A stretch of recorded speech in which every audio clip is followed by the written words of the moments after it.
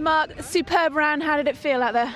Oh, it was great. I mean, it was just jumping from fence to fence, and there was a lot of questions there for this horse. He's not very experienced, and we had a couple of lucky moments, like coming out of the sunken road. He caught the flag on the corner, but he was so honest and so good, and it's his first time going beyond 10 minutes on a cross country, so I was a little bit anxious not to push him too hard early, but he finished full of running and just kept jumping all the way, so it was fantastic.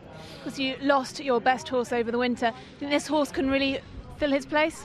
Well, he's a very useful horse. He's a very good jumper. We're a little way off yet with the dressage, but that's improving all the time, and hopefully he'll put his hand up and get recognised for the World Games now. And how did you feel out there, 10 years since you last competed at badminton? Well, it just seems like I've never been away. I was maybe not quite as fluent as I have been in the past, but like I say, with a young horse, you just never know what to expect, but he was great. But still as much enjoyment, nerves still there? Well, it's still very nerve-wracking before you start, and then when you're finished and done well, it's still a great feeling. Brilliant. And looking ahead to tomorrow, what's the show jumping like? He's normally pretty good. I'll just have to see how he pulls out of this.